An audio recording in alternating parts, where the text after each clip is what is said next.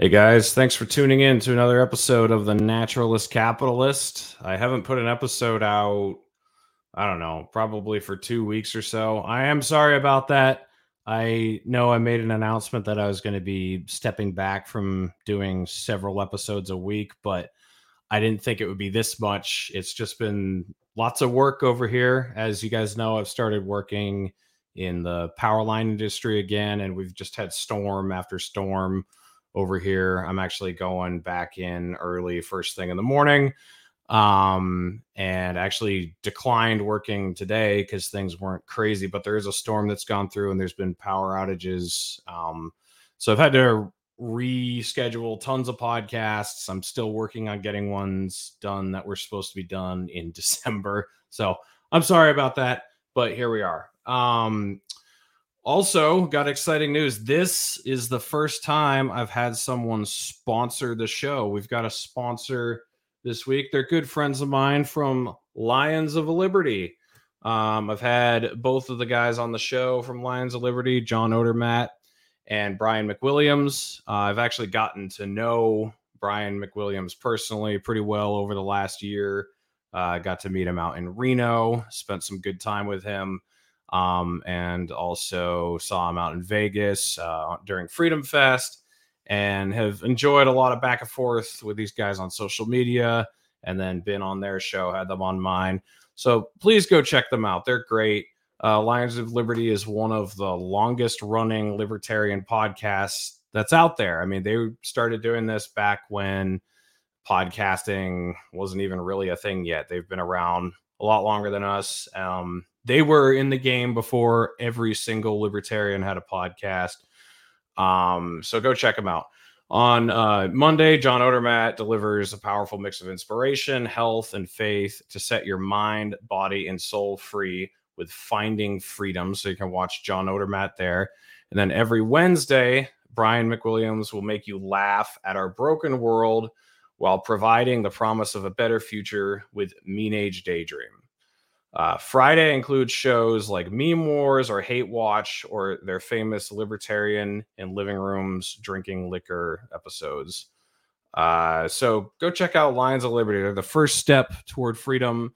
They've had lots of great guests, basically everybody I've had on my show, plus more. Listen to them on, anywhere that you can find podcasts, just like me, Apple Podcasts, Spotify.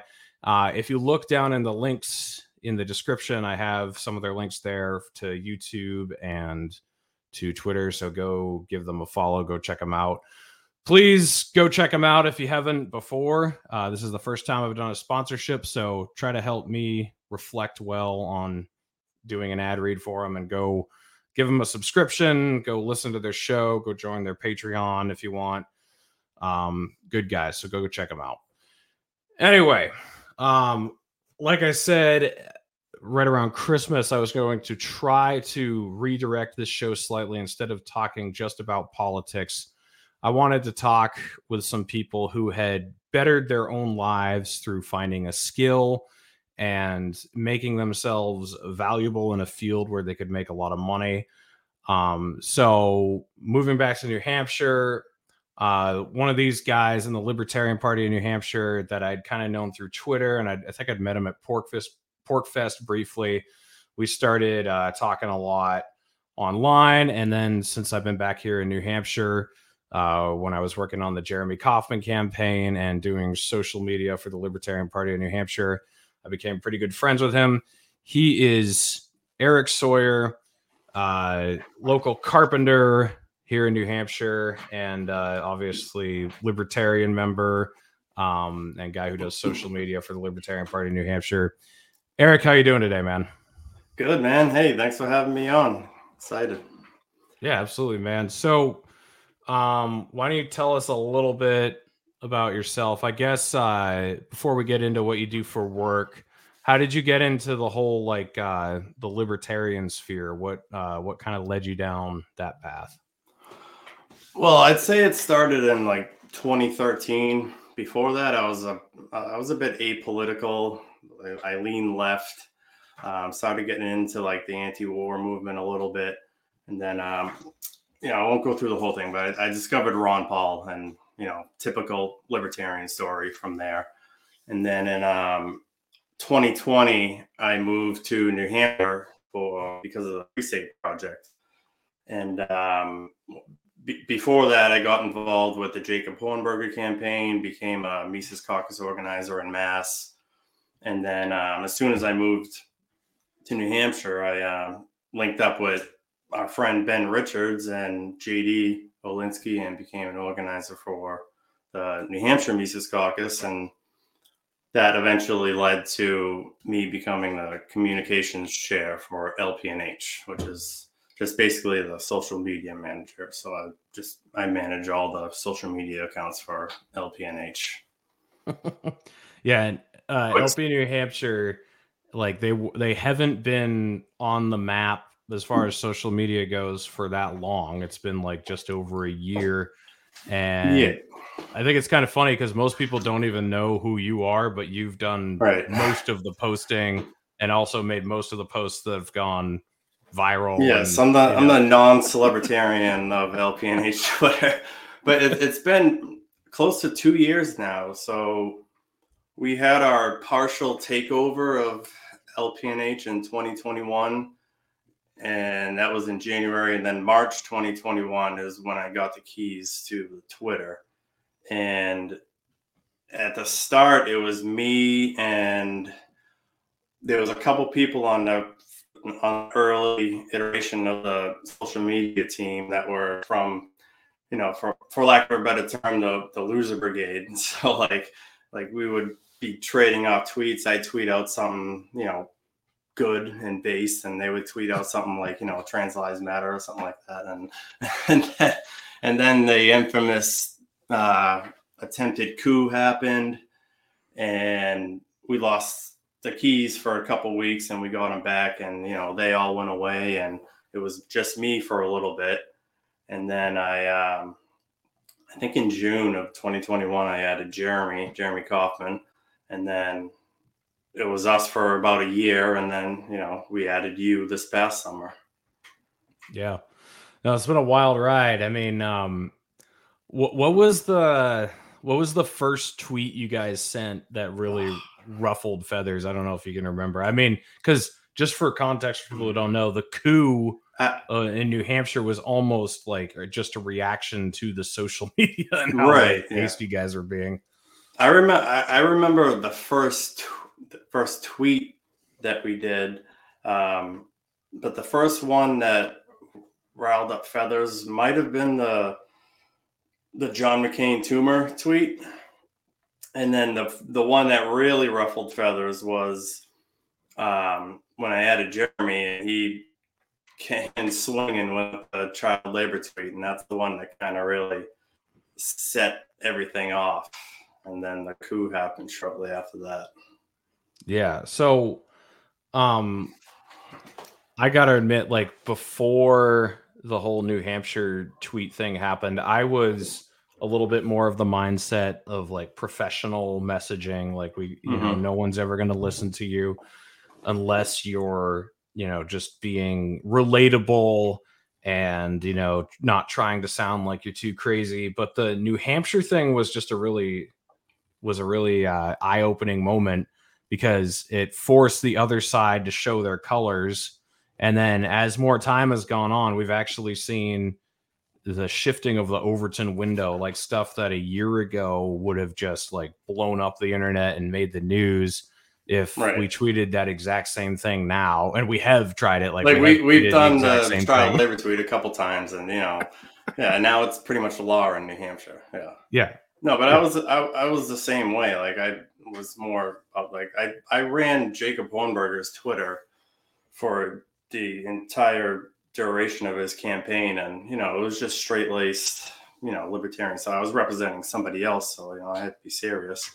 And then once I started LPNH, and then really when Jeremy came on, I got from him, and I got out a message and why New Hampshire can be a little bit bolder and try to shift that Overton window a little more than say the other states. Yeah. No, I mean, and it works. Where did you Where did you realize you had a knack for social media? Was LPNH like the first time you ever said something that had tens of thousands of people losing their minds, or was there like a precursor to that where you started realizing I can do I'd this? say it was the Hornberger campaign. When that first started, I was really excited about that. Like, at the time, it didn't pan out. He didn't turn out.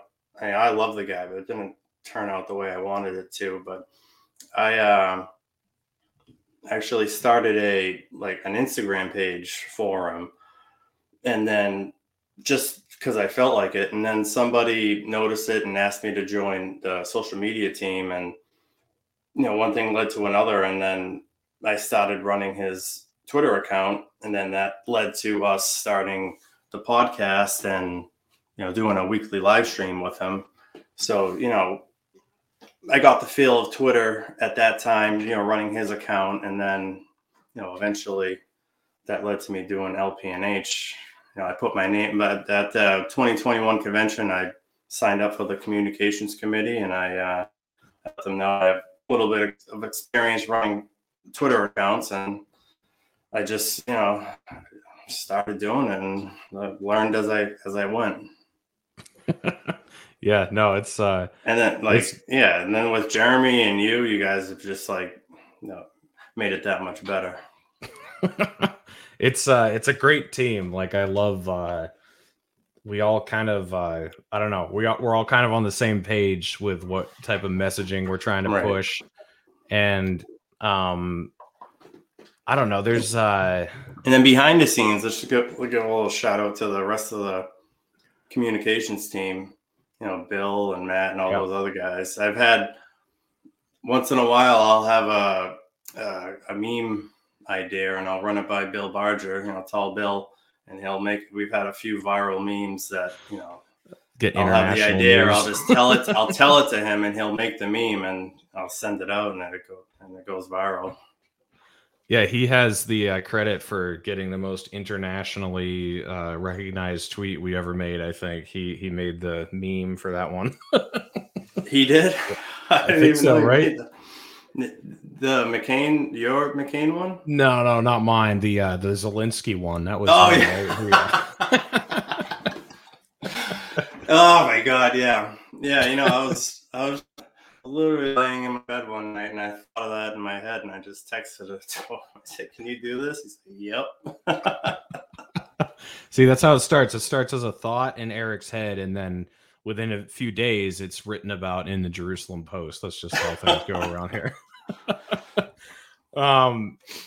Yeah, I always thought it was funny when I started getting into podcasting and into political spheres. Whatever like crass humor or offensive jokes I ever heard, they were nothing compared to the type of shit I'd hear on a job site. Because on a job site, nothing's being recorded and everyone hates being at work and just wants to go home. And so there's like this drive to just throw the most disgusting, like shocking thing you can think of out there to just get people to go like, "Oh, what the fuck? Okay, that's funny. That'll like distract me for a few minutes to forget I'm at work." So like seeing people clutch their pearls over dumb political jokes or whatever, I always thought was funny. Have you kind of thought the same thing? Or yeah, absolutely. But like even more so, like people get so upset over tweets. They get more upset over LPNH tweets than they do about, like we've said a million times, like the war in Yemen or, Israel's occupation of Palestine. Like, they get more outraged over that than, real world stuff that's happening. Yeah. No, yeah, that's very true. Also, I've noticed like when I was on Tulsi Gabbard's campaign back in 2019, 2020, like trying to talk to normal people about kind of abstract political stuff, whether it was like wars overseas or some sort of like civil liberties thing or whatever, it was all so removed from their immediate lives that they didn't really care. Like you had to be talking about You had to be talking about something that they could tangibly understand that was going to affect them directly. So you could talk about like how many people had died in Afghanistan, or like, what factions of Al Qaeda and ISIS we were arming in Syria or whatever, and they just wouldn't care. And then if you say, well, hey, if we end this, then we can start paying you, then you can keep more of your money and it won't be going to this thing, then they'd suddenly like tune in and be like, okay. Oh yeah, you tell them it's your tax dollars that are funding all of this.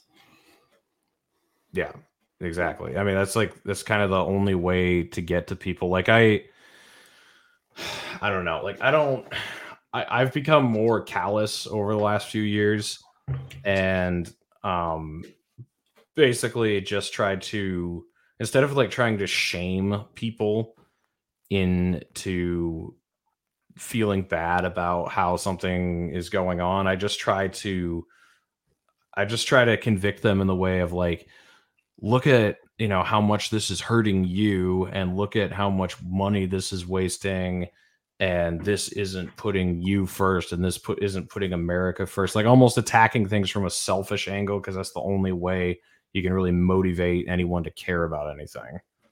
Yeah, exactly. I mean, it's coming out of your wallet, and people are worried about their day-to-day activities, getting the kids to soccer practice and this and that, and most people don't have time to get into who's funding Al Nusra in Syria, and it's just too much for the average person. So yeah. So I wanted to talk a little bit about what you do for work. You're a carpenter, and when people think that, they might just think woodworking, but your job's actually a lot more involved with that. So tell us like what you do exactly, and what you're doing.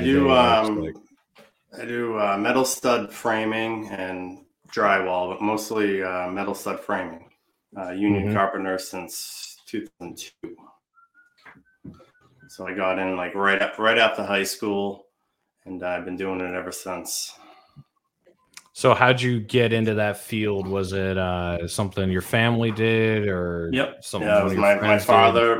My father did it. My uncle did it. My grandfather did it, and I had no idea what I wanted to do coming out of high school. I barely scraped through high school, and then once I became a senior, I was about to graduate. My old man was like, you're either going to college or you're going to come to work with me. Take your pick. So I picked going to work with him, and I've been doing it ever since. Yeah, I mean, I remember some people might not know this, but I was accepted to college, and I had scholarships and everything, and I was going to go for criminal justice, believe it or not. So I could have ended up being a cop. And imagine that, read the cop. Dude, I was joking about this to some of my coworkers. I would have been a great cop, because something I say is the only good cop is a bad cop, and I would have been one of those cops that just like never charged anyone with anything. If I get pulled over, I'd want it to be from Reed Coverdale. I'd be the type that would like, someone's going 90 in a 60, just like speed up and pull up next to them, roll the window down, like, hey, what's the hurry? You want to just slow it down a little bit? One of those types. But yeah, but that almost became a reality. But then like 2 weeks before I was supposed to go to college, I just was like, man, I don't want to go back to school again. I don't know if you hated high school. You said you barely skipped through, but I absolutely hated it. Yeah, it's public schools. They just suck the will for learning out of everybody. So I got in a little bit of trouble when I was in my junior year. So this is back in 2000, so quite a while ago. Pot was very much still illegal in Mass, and I was selling pot to my friends in high school, and I got busted across the street from my high school. After school, I'd go across the street and hang out. I'd wait for my buddy to come pick me up to go work on our landscaping job that I had at the time. and I got caught. I got arrested. Was in jail for a little for the night, and then you know I had to go to court and all that stuff. They told me I was going to go to prison for a year, and the whole like 3, 4, 5 trials later, I got off with probation, and I really didn't know what I wanted to do with my life. And then that's when my father came to me and said, just come work with me if you don't want to go to college or anything, and that's how all that started. Yeah, I mean, the sad thing is that our society is kind of geared toward saying that you're only successful if you do well in high school and then you continue on to college. And Right. I hated learning in high school. Like in high school, I did not want to learn about algebra. I didn't want to learn about anything. I just wanted to like go work or go, play, or like I just didn't want to be in a classroom learning. But now, and I know you're like this too, because you're just consuming podcasts all the time and like learning more and more about politics and foreign policy or whatever. Like now I have a desire to learn a lot of that. It's actually kind of funny. The 2 classes that I did the absolute worst in, I got like a 70 in both of them, was citizenship and law and economics back in high school. I just I can't even remember anything in high school that I enjoyed, or in school in general. Everything that I had a desire to to know about and learn came after. And I through just your own research and podcasts, I mostly work alone at work, so I can have my headphones in all day, and I listen to podcasts and audiobooks all day. And that's how I've learned for the last 20, 21, 22 years now. Yeah, I mean, it's just so dumb that it's really like, because your elementary and middle school grades don't matter that much. It's really all your high school grades. So it's like from the time you're 16, from the time you're like 15 till the time you're 18 is what determines success for so many people. And your brain like hasn't even fully formed. You haven't spent time in the real world yet to figure out like, what type of person you are, what type of stuff you like doing. And so many decisions are made within that short 4-year window.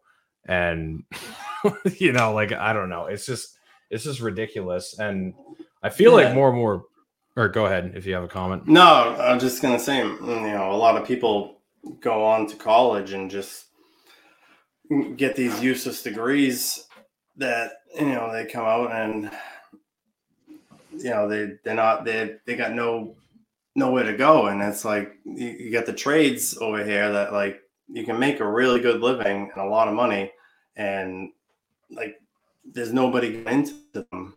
We need more people going into the trades, and you can make a really good career doing electrical, doing carpentry, doing what you do. And it's a better path if you don't want to waste your money. You go and make money right away after high school instead of wasting $100,000 paying for college. Yeah. So like in your day-to-day jobs, like what type of cool things have you been able to see? Because I've been able to go into mines around the country and like do some crazy stuff with the power line work, like see really cool things that other people wouldn't necessarily. But have you been like on high rises? Like what type of stuff have you done? Yeah, I did a little bit of work in the Hancock building in Boston, but I remember listening to a podcast of yours recently, and you talked about how, you go out in a storm and you fix somebody's electricity, and that, that really makes you feel good. I've helped build hospitals, schools, office buildings for other people to work in.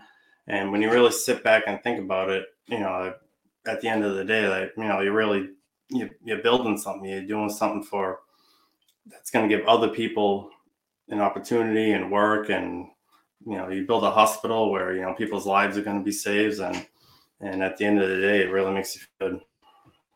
Yeah. So how how long are you typically in one job site at a time? Like how often do you, I know it probably varies quite a It's bit, but are you usually yeah, it like varies months quite a in the bit, same but spot? it could be like I was just on a job for like 2 weeks in between. Before that, I was on a job in Gloucester for about 7 months. Was in another job for 2 weeks, and now I'm on another job that I'll be on probably for 6, 7 months. So anywhere from like if I'm on a job for a while, it's anywhere from 6 months to a year, and then I'll move on to the next one. So, with what you do specifically, are you just doing the metal studs, or is there like anything else you do? Or Yeah, I come in and all the steel's up, the concrete's mostly poured, and I come in and either me or me and another person will frame the exterior walls of the building, and then once that's done, we'll move on to the interior and frame all the interior walls, the soffits, the ceilings, and then if I end up staying on the job longer, I'll do a little bit of sheetrock. But typically, I'll move on to the next one and start framing that one up. yeah, so do you get to see the progression of the job ever? Like you guys coming in and start from the bottom up, and then like the Some electricians start coming in and stuff, or yeah. I usually get to the point where if it's like a 6 or 7 story building, I'll start framing it at the bottom, and then by the time I'm on like the third or fourth floor, the first and second floor are getting sheetrock, electrical, plumbing, and then sheetrock. So I'll typically see a job up until like maybe they're painting, and then I'll be on to the next one. I very rarely see the finished product of a job. Once in a while, but no, not often. yeah. I've done So, so many. I'd like to go back once in a while to see the finished product, but I never have. oh really? Yeah. Yeah, I no, when I like, yeah, I mean, I it's funny if I'm driving near a road where I know I set all the poles and it's a short detour to yeah, like go down there, I'll like drive down because I would mostly when I worked here before, I'd mostly just set poles. And then the guys would come behind and like do the line work. So sometimes I would just be there and literally set all the poles and anchors and then not even like get to see the line work. Sometimes I'd be like starting on the poles and then a couple weeks later the line guys come behind me, start stringing the wire while I'm still like setting the poles ahead of them. But it's cool to like go back and see the whole thing when it's all yeah, done. And um I don't know, it's cool being part of a crew, like being part of a team getting something done. Like that's just I yeah. did realize when I was truck driving, just being by myself, that was something that was missing a little bit. Like the camaraderie of like going to work with the guys and getting something big accomplished. It's kind of a good feeling. Definitely. That, like I said a little bit earlier, definitely when you sit back and think about it, you go to work every day, and it's a lot of work. You get up really early.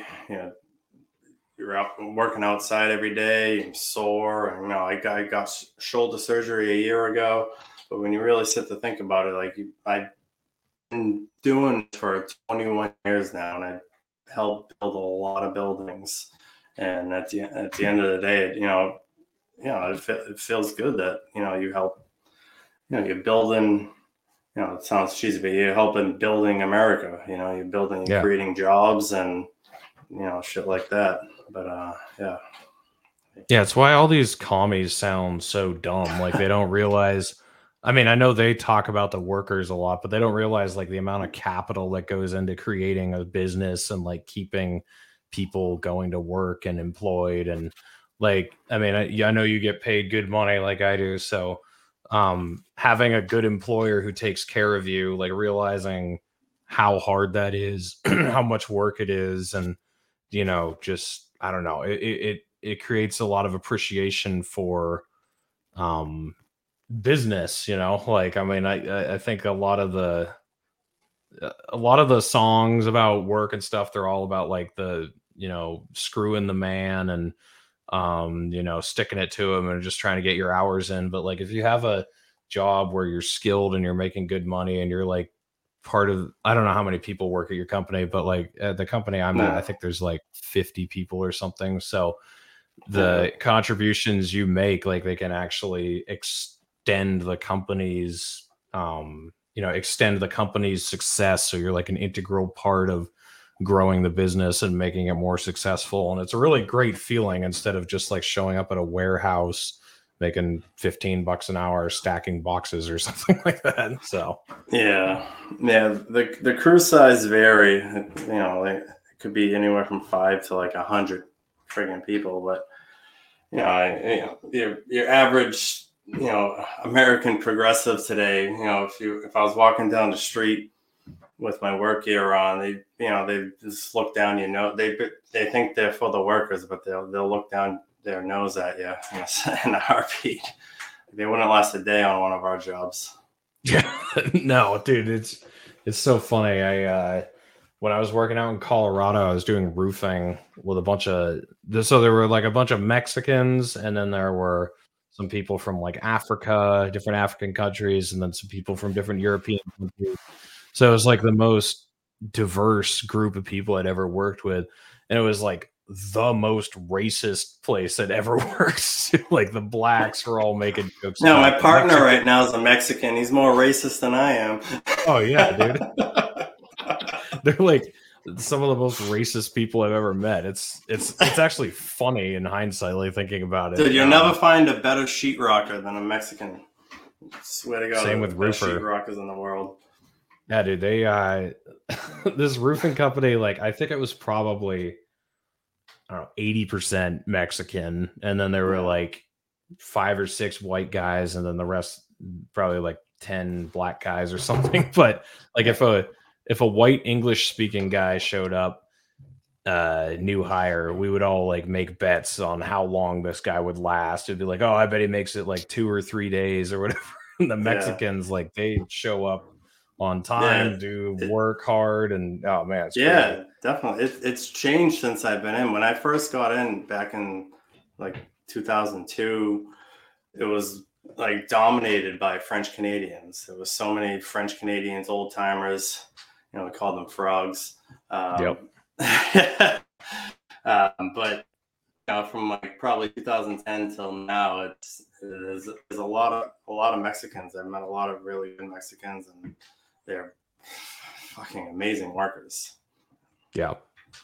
No, there's no denying that. It was funny. The Mexicans like accepted me as an honorary Mexican because I speak Spanish, and I also would like eat really spicy food. Like we'd go out to eat and stuff, and I'd get just as much hot sauce and everything as they would. And I also was so tan and dirty from roofing. Like my skin was darker than some of their skin. So every curse word, every Spanish curse word I learned was from the job site. Oh yeah. Those are the best because you can like yell them in a group. You said you like spicy food. I like spicy food, but they bring their own. Everyone brings their own lunch to work, but sometimes my Mexican friends bring tacos and fajitas and stuff like that, and they bring enough for like almost the whole crew, and they share them. And you don't know spicy until you had one of their freaking tacos. It's unbelievable. Yeah, do they ever bring like the little stoves and cook right on the job site? Because a lot of guys out in Colorado would do that. A couple times. Yeah. Yeah.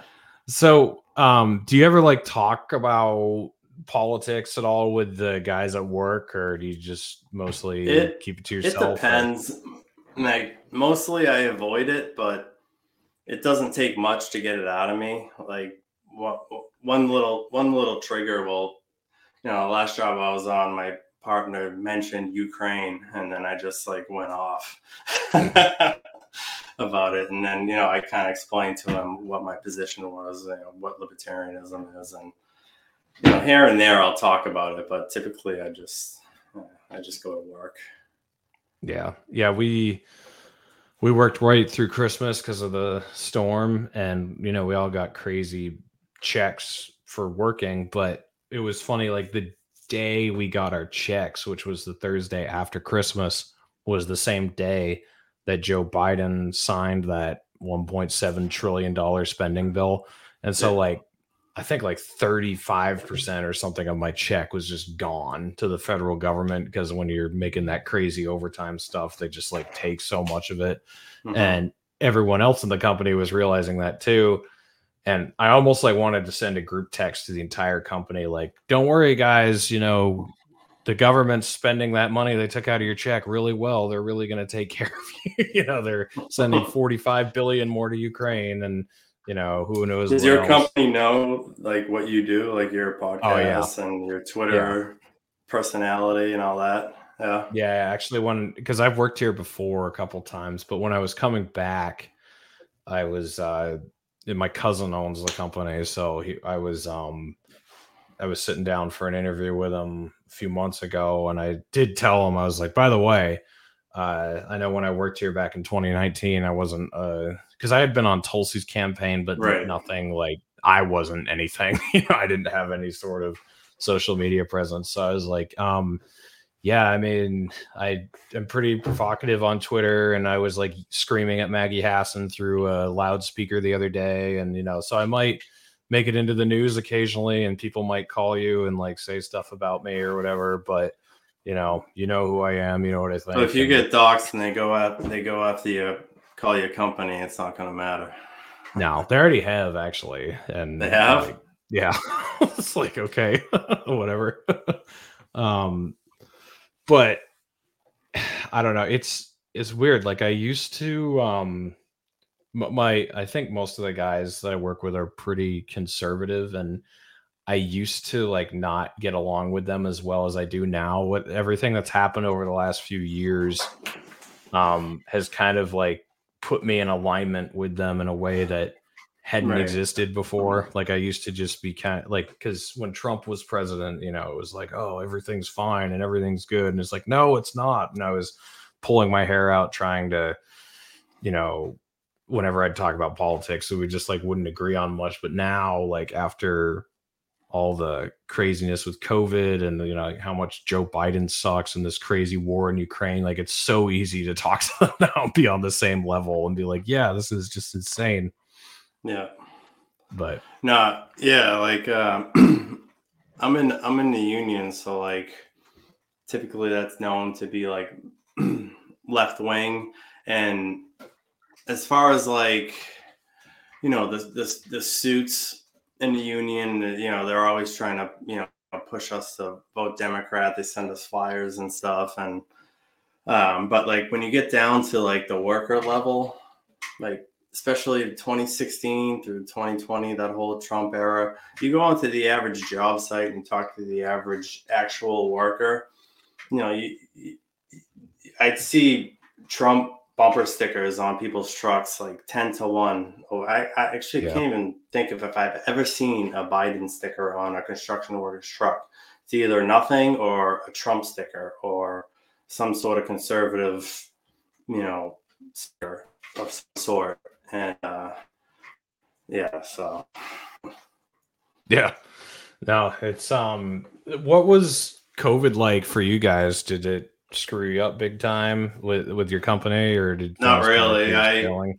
Well, I think we were out for, I was home for maybe a month, not even, like 3 weeks, I think it was.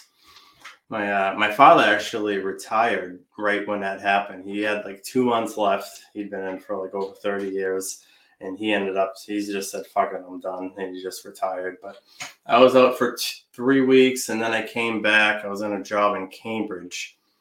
I was actually on a job in Cambridge right next to, apparently one of the first cases in the United States came from one of these labs in Boston, I guess, but I was right next to it.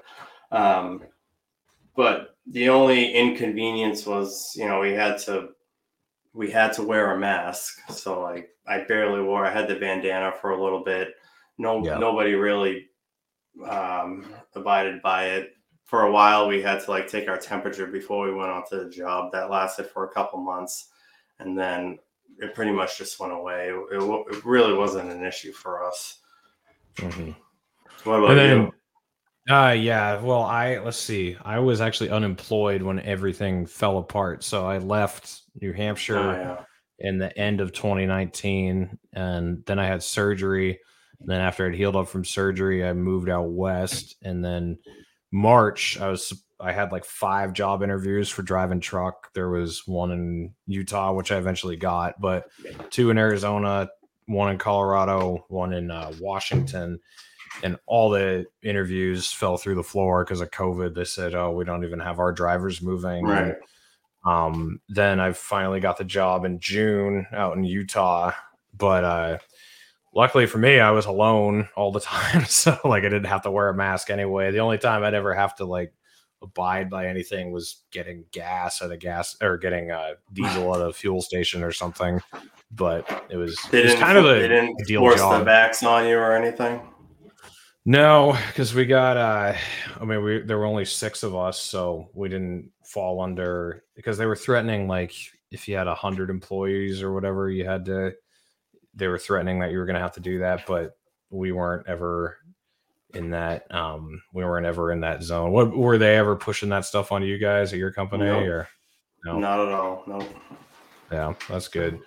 Yeah, I know people in other companies that did have to deal with it. That, man, dude, that's what, like, we're both in died suddenly range, so yeah.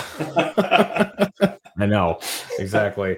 That's what like really transformed the way I think and made me start thinking about coming back to New Hampshire, was like how insane everybody got over the last 3 years. Like, people I knew who I thought were, more independent minded or more fact based or more sensible or, more respecting of people's rights. They just all threw it out the window in fear. And I know nowhere is perfect, but at least in New Hampshire, there's like this culture of, I'm going to do my thing and you can do your thing and just leave me alone. And while I was gone, I started realizing that, having a community that like believes in the same basic principles as you is really important. And I realized I actually wanted to come back. But yeah, I think PorcFest 2020 was like the only major libertarian event that happened that year in the entire country. Yeah, in New Hampshire. Yeah. You moved to New Hampshire in 2020? Is that what you said? Or July 2020, yeah. Was that triggered at all by COVID, or was it something you were thinking anyways? No, it's something that I wanted to do pretty much since I became a libertarian in probably around 2013, I think, and I started listening to Free Talk Live, and I found out about the Free State Project, and from that time, I wanted to move to New Hampshire.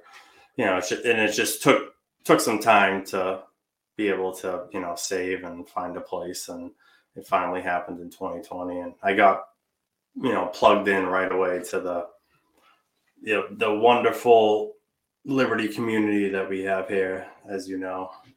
Yeah. If all Free Staters look the same, we all have beards and kind of like working men. It's kind of like once we're all in a group, it's really hard to tell us apart.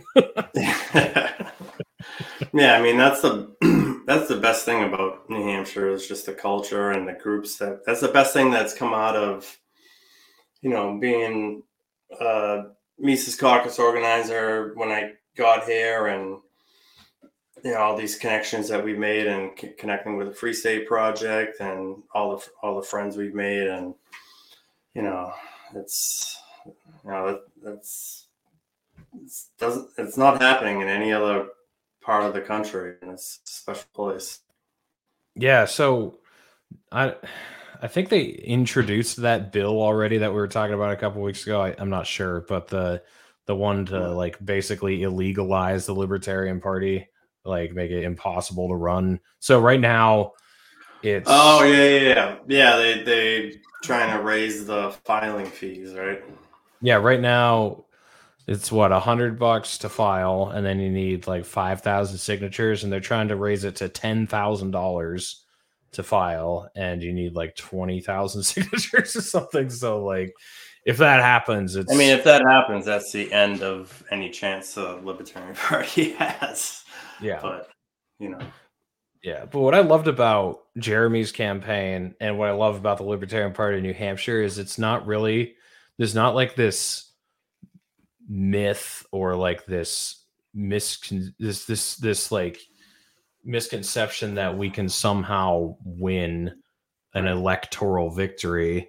And I don't think that's like ever been the goal, really, because first of all, the electoral victories are mostly in the Republican Party in New Hampshire anyway, but it's more about just like sending a message and pushing the Overton window and creating a culture, like Jeremy's videos that he put out during his campaign, and then like all the messaging we've done from LP New Hampshire. Like it's gotten more attention nationwide than like any other Libertarian Party affiliate by far, like by a factor of like 100. We've gotten more national media and international media than the rest of the LP combined.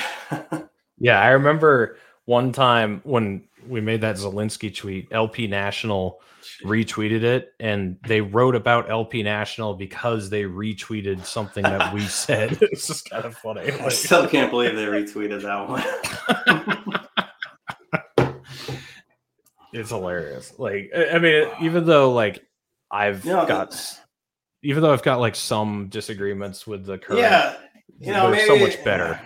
Maybe it wasn't. I don't regret it at all. But like those style of tweets, we're the only ones who do them, and I don't know. It's you get the shock value, but you have to follow it up with the substance, and that's what we do every time. You did it with the McCain one. I did it with the Zelensky one, and not everyone's going to like it. No.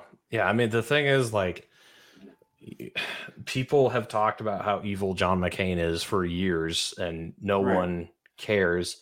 Suddenly, like, everyone was talking about, like, you had the New York Post reporting on John McCain's war crimes because we brought them up. And then with Zelensky, with that tweet, you had the Jerusalem Post talking about neo-Nazi factions in Ukraine's military. It's like, okay, like how else are you going to get the mainstream? He's a Jewish president, Reed. He can't be. Yeah, I know. I missed the narrative on that one.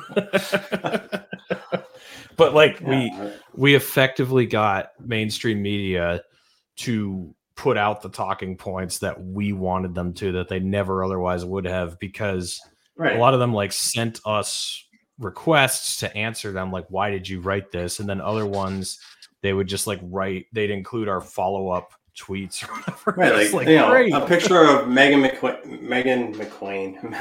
McCain crying, or a photo op of Meghan McCain crying over her father's casket. But it's like, this woman goes on The View every day, well, used to, and as an apologist for war crimes, and saying Julian Assange should spend the rest of his life in prison, and normalizing perpetual war to your average soccer mom. Like, how many people watch The View and listen to her and think she's some sort of authority, and they just believe whatever she says. It's amazing how people are more offended over that tweet than what she's advocating and what her father for his entire career voted for and made happen. Going over to Ukraine and standing on a stage with Oli Tenebach, the founder of the Svoboda Party, who's a neo-Nazi party. Nobody gives a shit about that. Yeah, no, I mean, the shock value like starts a conversation that otherwise would never have been bridged. And I remember, I think it was with the McCain one. Afterward, someone tweeted out a video of a drone strike. I don't know what country it was in, but it just showed like a family in this room, and then a drone strike happens, and then like most of the people in the room are killed, and there's this one kid like dragging himself around on the floor with his guts spilling out behind him, and like you're more upset about something offensive we said about this bitch and her warmongering father. Like, right. I mean, it's like, how dare you? Basically, like how can you be upset about that? And the thing is, like, a lot of people in the liberty movement, they talk about like these blood-soaked monsters and these like tyrants and evil thieves and war pigs or whatever. But then when like the rubber meets the road, they get all protective and like offended that we would say such things. But I feel like in New Hampshire, like that's really how we feel. We're like, no, fuck these people. Like they're the worst thing ever. It's like if on the anniversary of Saddam Hussein's death, if some Iraqis were like posting pictures of him being hung and saying happy holidays, like no one would have an issue with that. They'd be like, yeah, fuck him. He's Saddam Hussein. But you know, John McCain's our Saddam Hussein. Like he's terrible. Yep. Yeah, absolutely. You know, you talked about that video of that kid, and it's just like I always go back to that fucking school bus in Yemen that got drone strike by a U.S. missile, and you know, I got 3 kids, I got 3 girls, and you just think of that, you put yourself in that position, like how you would feel if you were the parent of one of those kids on that school bus. 40 kindergartners got just, you know, their lives ended in an instant because of U.S. foreign policy. You know, if I was one of those parents, I'd be looking for the nearest Al Qaeda affiliate, you know, in a heartbeat. You can put yourself in that position. It's very easy to do. Yeah, there's situations that would drive normal people to go insane and join a disgusting movement, because if they kill your kids, like it's not like, you know, sanity is still on the table. It's just vengeance. So that's the worst thing in the world. I mean, you know, somebody's kid getting killed, and if it's because of a foreign government, and it's like, obviously they're gonna, you know, never mind. Yeah. Well, yeah, man, it's been great coming back here and getting back into the community, becoming friends with you. Yeah. And I would encourage anyone who's watching who's thought about moving here to definitely do it. Like, I mean, the world set free in our lifetime thing that we keep lying to ourselves about is never going to happen. But I'll give the last word to you, Eric. What do you want to tell people who are thinking about liberty and New Hampshire and blue collar work, or like anything we've talked about? What are your any final thoughts you want to add? I would say just come for a visit. There's you know, Pork Fest is this summer. Liberty Forum's right around the corner. I think that's next month. Go to freestateproject.com. There's a calendar of events. Just come out for a visit and see if you like, especially if you're a libertarian, come out for a visit and let us know. Let LPNH know. Let Free State Project know. We'll help with your trip. We'll help with your move if you want to move here. And you know, we're trying to build the libertarian homeland here. Absolutely. All right, guys. Well, down in the description, I've got Eric's Twitter and then also LP New Hampshire. Make sure you follow both of those. And please go check out Lions of Liberty. If you don't know them already, try to make me look good doing my first sponsorship here. I've been on there a few times, like I said, and had those guys on here. I will be doing an episode Monday night, and then we've got the Four Horsemen with Ben Swan coming next Sunday. So that's going to be a great show. Nice. And yeah, thanks for listening, everybody. We'll catch you on the next episode.